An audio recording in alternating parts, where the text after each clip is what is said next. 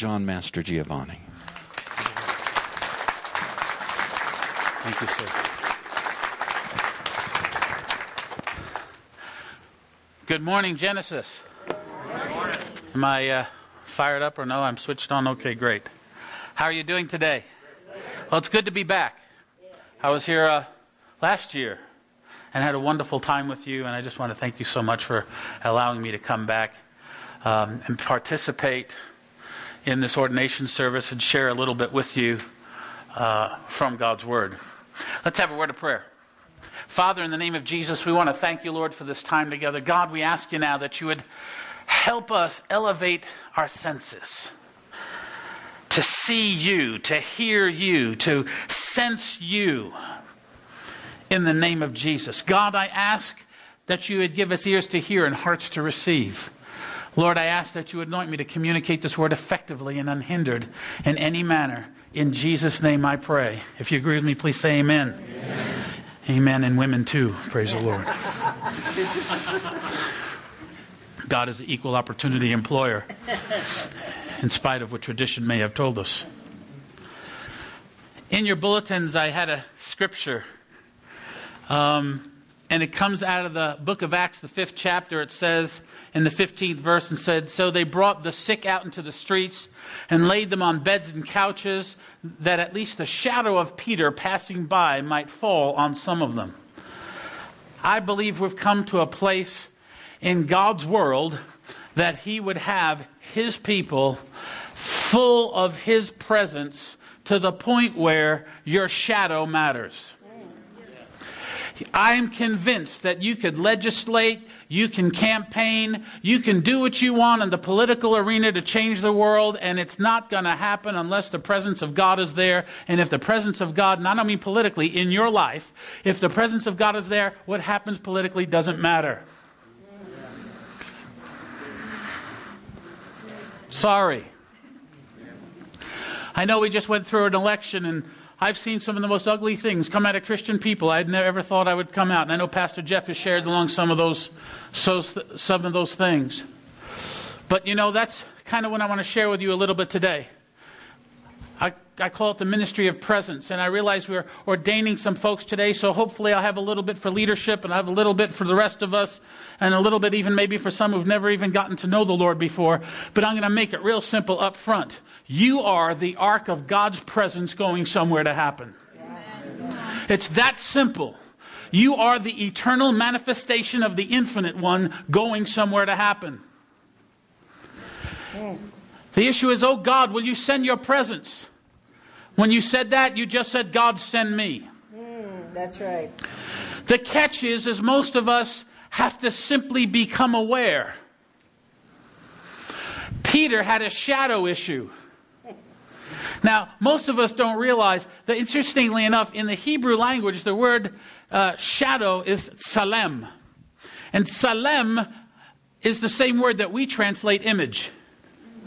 When God said, I will make Adam in my image and in my likeness, He said, we will create Adam salemnu ba katmutnu, in my image and in my likeness. If you want to know, real quick, image and likeness. Image is masculine, likeness is feminine. And they were both called Adam. Eve didn't become Eve till after the fall. Just want you to know. Look it up in your Bible. The name Eve doesn't come into play until after the fall in Genesis 3. They were both Adam.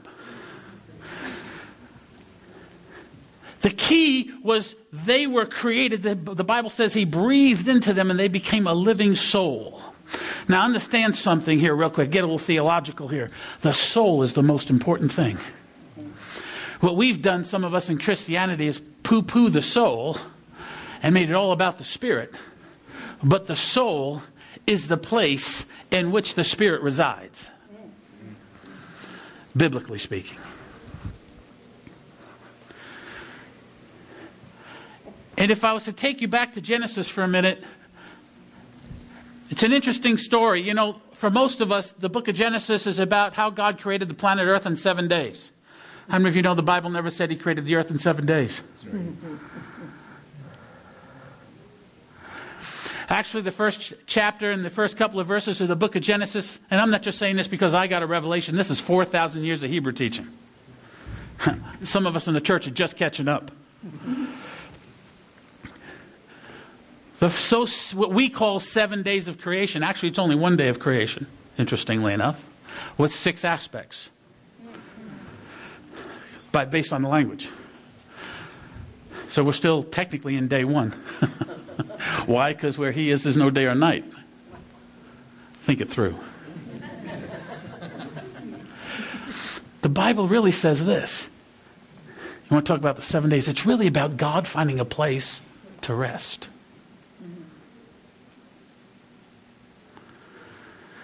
There was 6 days, and on the 7th, he finally had a place to rest.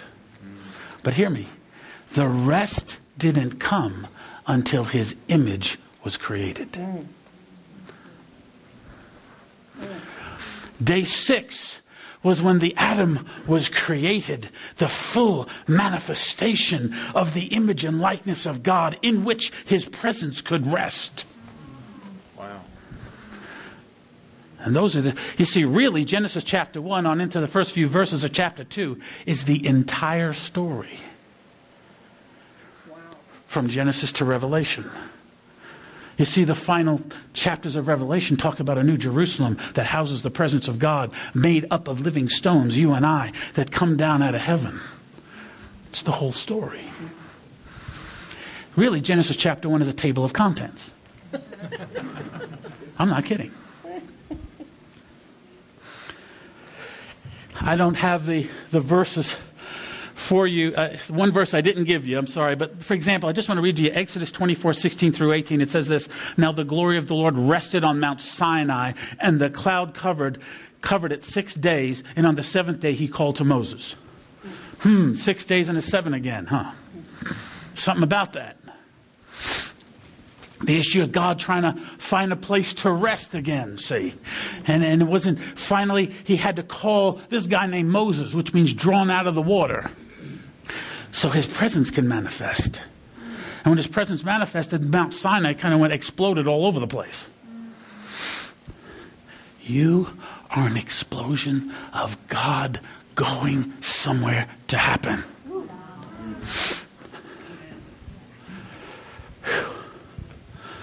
Now, let's do a little backdrop story. I'm looking for a clock because we're on a time schedule today. On your podium as well. Okay. I don't know when the end time is because I forgot to look when I got up here. So if I'm really led by the Spirit, I'll end on time, right? If not, oh well. Pastor Jeff will just have to get up and body slam me over to the side and say, enough, dude, you're done.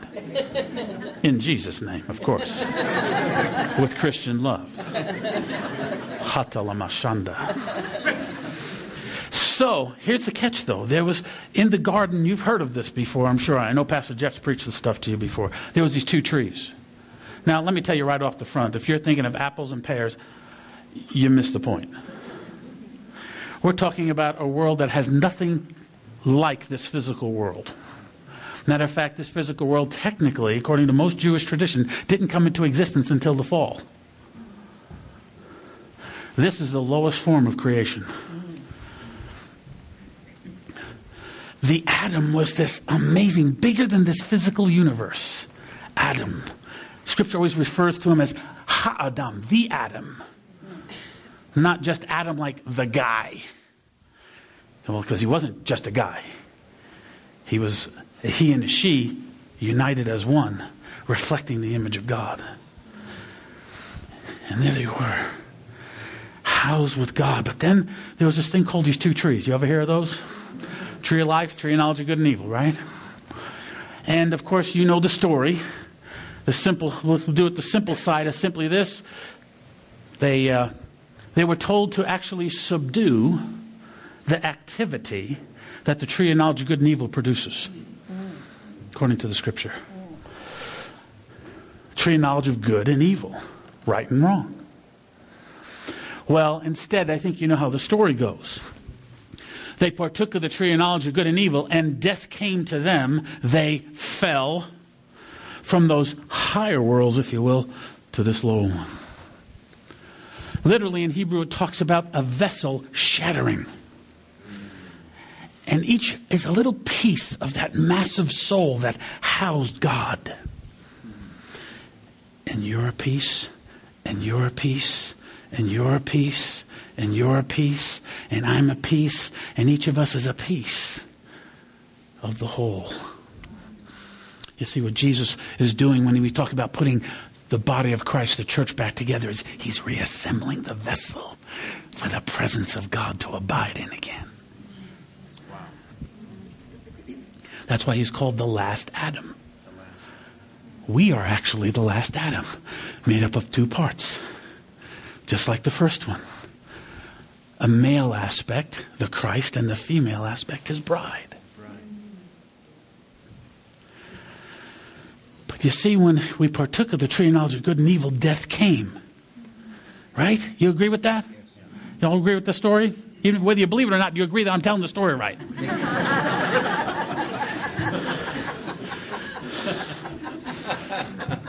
I'm going to use that.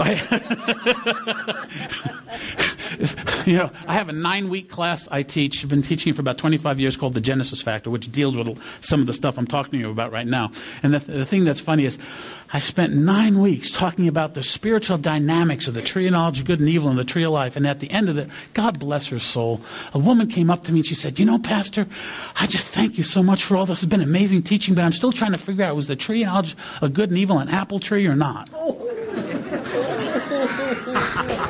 Gosh, I must really suck at this.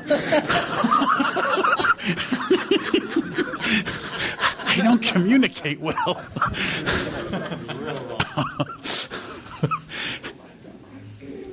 The catch was, when they partook, listen to me, of the tree of the knowledge of good and evil, death came. Would you agree with that? Now hear me, every preacher in this place. Why do you believe preaching good and evil is going to bring life if all it does is bring death?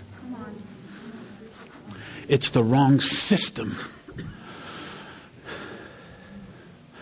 Jesus has never been about preaching good and evil. He's been about manifesting life and dissolving death. The beauty about this is through him, you get to participate as an aspect of the living vessel of the future in the now, a manifestation, a release of that eternal presence happening now, here in this dimension. You see, I believe when Jesus showed up, that's when the end came. What? What about the Antichrist and all that stuff? Well, let's not even worry about that. See, when Jesus showed up, he came from the standpoint of the world to come.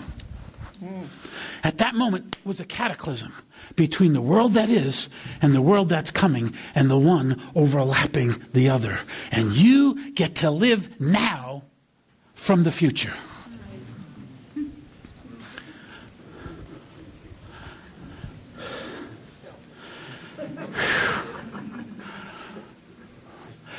The catch is when the tree of knowledge, when we partook of this tree, the Bible talks about this, and to me it's one of the most important revelations of Scripture, if we get it. It's called concealment.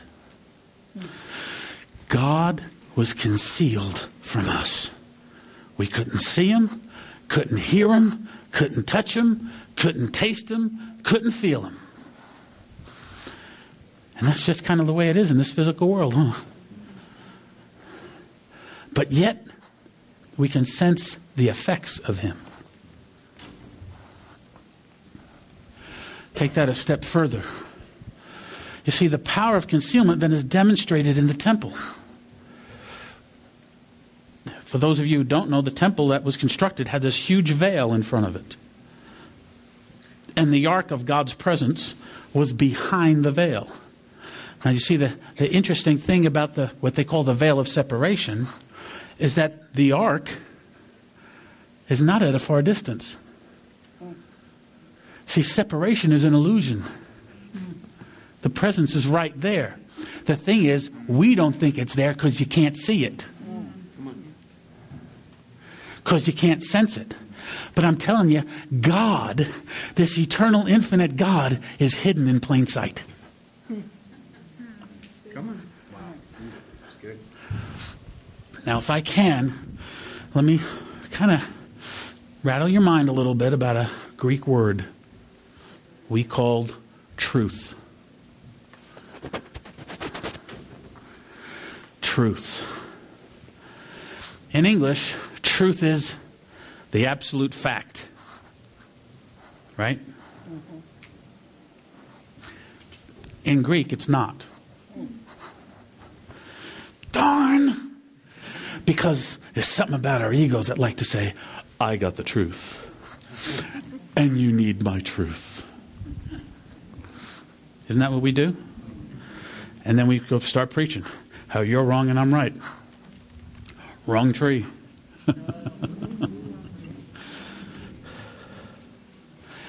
How this is not acceptable, how that person is not acceptable until they become like me, who's really not acceptable, but I've been saved by grace, so everybody else got to work for it.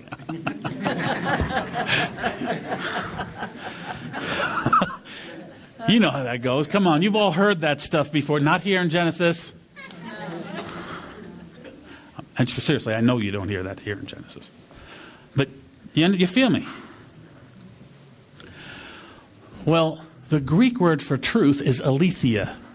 It's a negative particle word. A negative word. You're kidding. No, it's a negative word. That kind of messed with my brain when I first saw it, because truth to me is a positive word, not a negative word. You see, truth is simply this. The negative particle is like this. In other words, if I said to you, not happy, that's how, in effect, the Greek word truth is formed. It's not the word happy. It has this negative particle in front of it that says not happy. Now, what does not happy mean? Well, it could mean not happy as in sad. Could mean not happy as in mad. Could be not happy as in really ticked off. Could be all kinds of things. But the one thing it's not is happy. Right?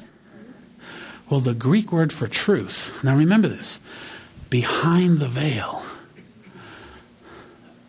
behind the physical flesh, is the reality of the eternal God that holds all things together. Aletheia means not concealed. Which changes who the absolute is. Really, truth doesn't become the absolute. God's the absolute. Truth becomes a process of unveiling. Christ said he was the way, the truth, the unveiling, and the life. And then he has commissioned you to preach the non-concealment. For you to be the revelation of the invisible God.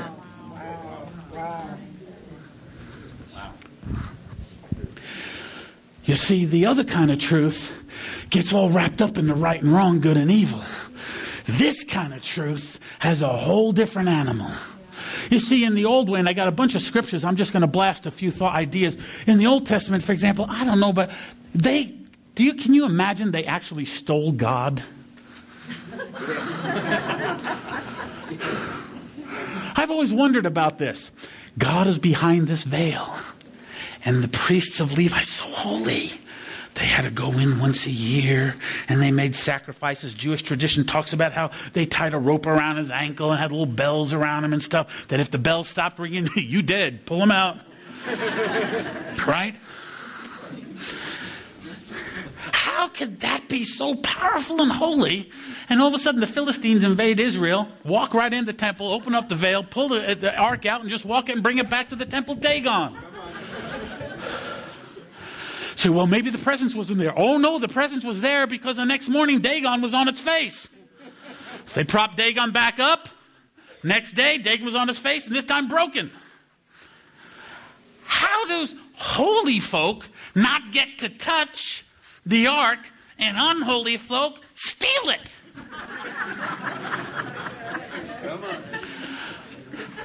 you get Uzzah, a guy named Uzzah. They're bringing the ark back. It was stolen. By the way, it's 21 years before the ark will come back. Fast forward with me several stories. Ark goes good, bad. Philistines upset, not upset. K4, war with Israel. Bang. Now we're coming back.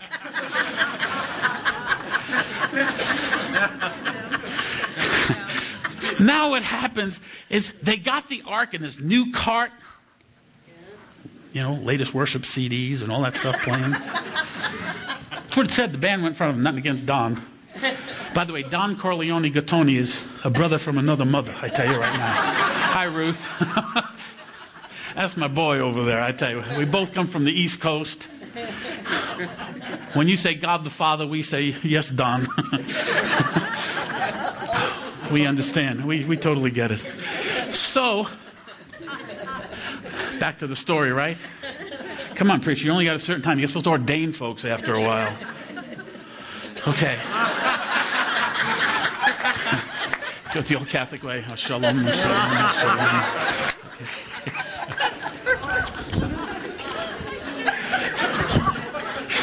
Uzzah's traveling down the road, and they hit this place called the threshing floor of Nacon, which I would love to share with you what those words mean, but not right now. Just the simple was this. The ark starts to topple a bit. Uzzah turns to just keep it steady, and he touches the ark, and boom, he's dead. It's like, I guess you need an ungodly Philistine to hold it up. What?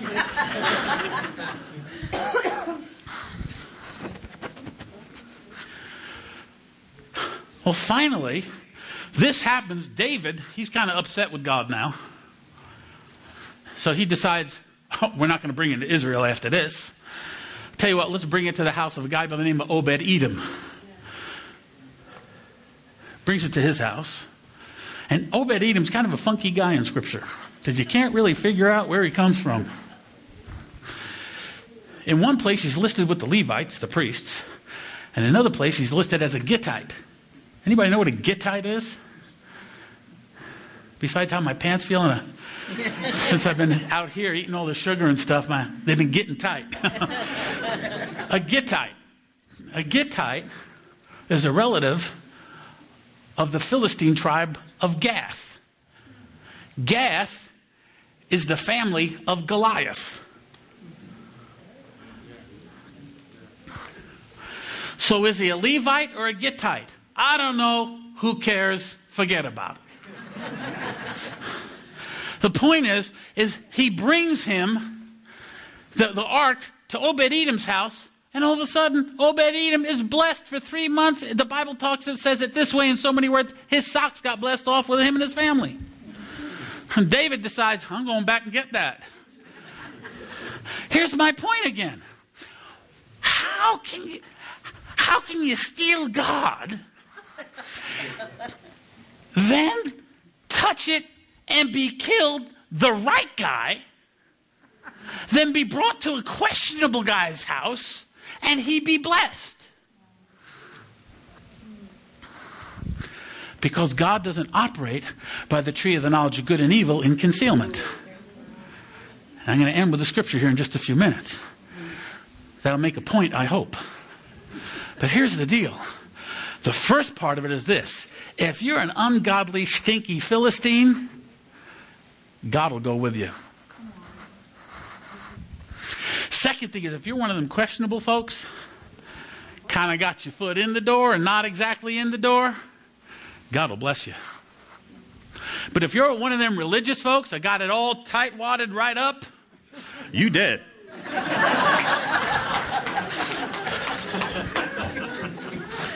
Tell me I'm wrong. Acts chapter 10 has a wonderful series of verses that really settles some issues for us. See, I call this the ministry of presence because it's about the presence of God abiding. You see, God didn't commission somebody to go to the land of the Philistines, like Washington, D.C., for example, and just start to tell folks, you better get your life right, and depending upon who you vote for is who's on God's side and all that stuff. Instead, the presence just showed up in Dagon's temple, and Dagon just fell over. That's what the Bible says. I didn't say it. The Bible said it. The presence didn't care where its location was, whether it was in the temple Dagon or in the temple Israel. It was just oozing life. And anything that just happened to be contrary to life fell over. My challenge to the church is this. If you will manifest presence, this other stuff takes care of itself. But if you're not manifesting presence, you're going to fall back to the tree of knowledge of good and evil, and you're going to start pointing the finger on which candidate's right, which candidate's wrong, what legislation's right, what legislation's wrong, which preacher's right, which preacher's wrong, and you miss presence, and God is concealed. And what's worse is in that concealment, you still think you're right. Whew. Acts chapter 10, verse 1 through 42. This is the New Living Translation. In Caesarea, there lived a Roman army officer named Cornelius, who was a captain. Oh, cool. I get to read it off of the screen. Who was a captain of the Italian regiment. Don, we got it. The Cattonis are going to be anointed today, no problem.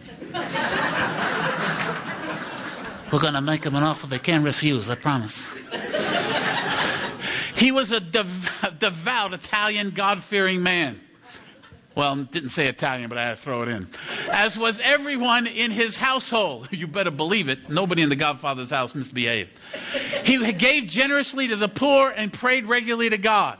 Everybody saw the Godfather movie while Sonny was getting shot, how the Godfather family was still at the christening. You remember? Okay. One afternoon, about 3 o'clock, he had a visitation in which he saw an angel of God coming toward him. Cornelius, the angel said. Cornelius stared at him in terror. What is it, sir? He asked the angel, and the angel replied, your prayers and gifts to the poor have been received by God as an offering. Now send some men to Joppa and summon a man called Simon Peter, who is staying with Simon the tanner, who lives near the seashore. As soon as the angel was gone, Cornelius called 2 of his household servants and a devout soldier, one of his personal attendants. He told them what had happened and sent them off to Joppa. The next day, Cornelius' messengers were nearing the town. Peter went up on the flat roof to pray. It was about noon, and he was hungry. But while a meal was being prepared, he fell into a trance. He saw the sky open, and something like a large sheet was let down by its 4 corners. In the sheet were all sorts of animals, reptiles, and birds. Not Jewish food, in other words. Then a voice said to him, get up, Peter, kill and eat him. No, Lord, Peter declared. I have never eaten anything that our Jewish laws have declared impure and unclean. But the voice spoke again, do not call something unclean if God has made it clean. The same vision was repeated 3 times. In other words, you don't get it the first time, we're going to talk about it again. Then the sheet was suddenly pulled up to heaven. Peter was very perplexed. What could this vision mean? Just then, three men sent by Cornelius found Simon's house. 3 men, 3 visions. Peter, get the point. Standing outside the gate. They asked if a man named Simon Peter was staying there. Meanwhile, as Peter was puzzling over the vision, the Holy Spirit said to him, 3 men have come looking for you. Get up, go downstairs, and go with them, without hesitation. Don't worry, for I have sent them. So Peter went down and said, I'm the man you're looking for. Why have you come? They said, we're sent by Cornelius, a Roman officer. He's a devout and God-fearing man, well respected by the Jews. A holy angel instructed him to summon you to his house so that he can hear your message. Now stop there for just a second. We'll come back to this. Beautiful story, but it's a I gotcha story, especially for religious people. I said yesterday in leadership meeting, I'm more convinced today that Jesus Christ is trying to free his people from the Christian religion more than ever before. In this story so far, what we have is a guy who's technically not a Jew. He don't have all the P's and Q's correct.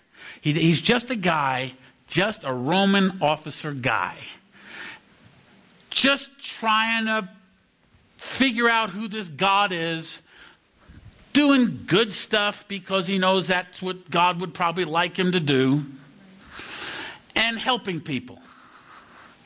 Then you got the guy that was born a Jew, walked with Jesus 3 years, saw the crucifixion, the resurrection, was filled with the Holy Spirit of power. 3 or 5 chapters ago was the guy walking by whose shadow touched this guy or that lady and bang, they're healed. And now he's on a roof arguing with God over what to eat. Here's the dilemma. God speaks to the guy who's not even saved, if you want to use those terms, not even living right, if you want to use those terms. He's not even in the group, to use those terms. The guy gets a vision. The angel talks to him. He says, now he puts him on mission to, now last I checked, the word sent is apostle. Cornelius is told to send guys to Joppa to talk to Peter. Peter, meantime, the guy who has the presence of the Almighty living in him, where his shadow touches people and they're miraculously healed, is stuck on a roof in his legalistic right and wrong thinking that he was so wrapped up in it, he couldn't hear God about going to Joppa, so God has to find some nice guy in the New Age movement to go over to talk to the Christian guy to get his act together. Amen, Dr. John. That was real good preaching right there. That's what he does. So then Peter argues with God, and here's the thing, men and women of God. This is the bottom line. Most of us who are literally the house of the infinite are arguing over right and wrong things stuck on our roof while the world is going to hell in a handbasket.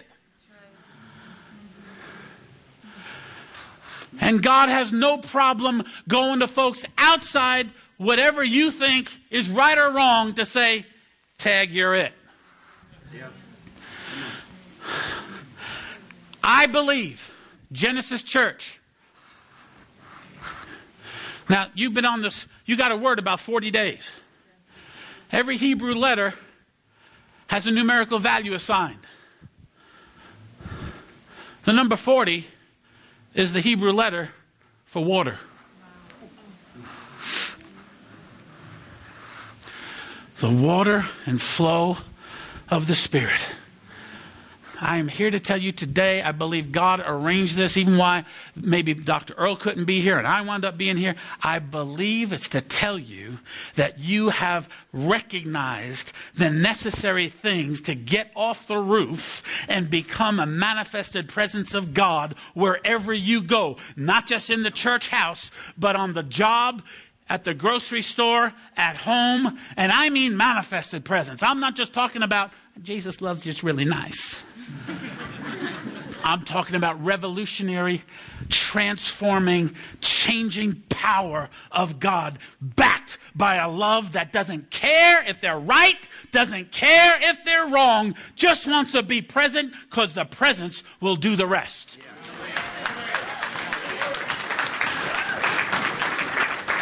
Without reading the rest of it, I'll just say this. The way this story ends is Peter shows up to this New Age, Buddhistic, whatever house, I don't care, pick a religion you don't like. That's where Peter shows up, because to him it would have been unclean anyway. He shows up to this Gentile Italian house. Thank you, Lord, they were Italians who had it right. Anyway, the point was, he shows up. Don, we got it, buddy. Right? She shows up. Of course, Nina's Italian too. How do you think salvation came to Jeff?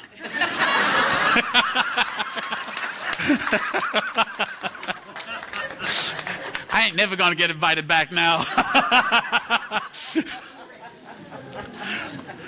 You know what happens, though? While Peter's preaching. You see, he didn't even wait for him to get done and have an altar call.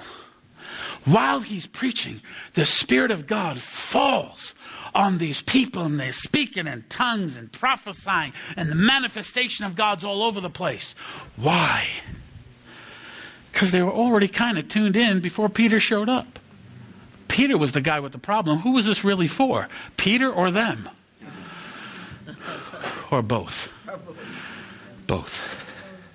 Because it takes divine connection for it to really happen.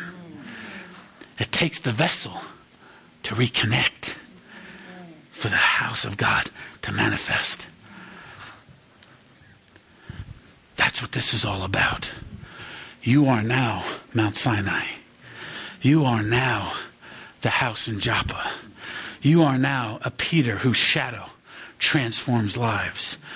You don't even have to think about it anymore. Matter of fact, if you think about it, you're going to stall it. Come on. I'm not saying don't learn and be educated in God. What I am saying is sometimes, remember, before it even said knowledge of good and evil, it just said knowledge. Don't let conditions hinder you from manifesting God. How many times before we even talk to this person, we're thinking in our mind, are they ready to receive? How about just manifesting God? You don't have to say a word.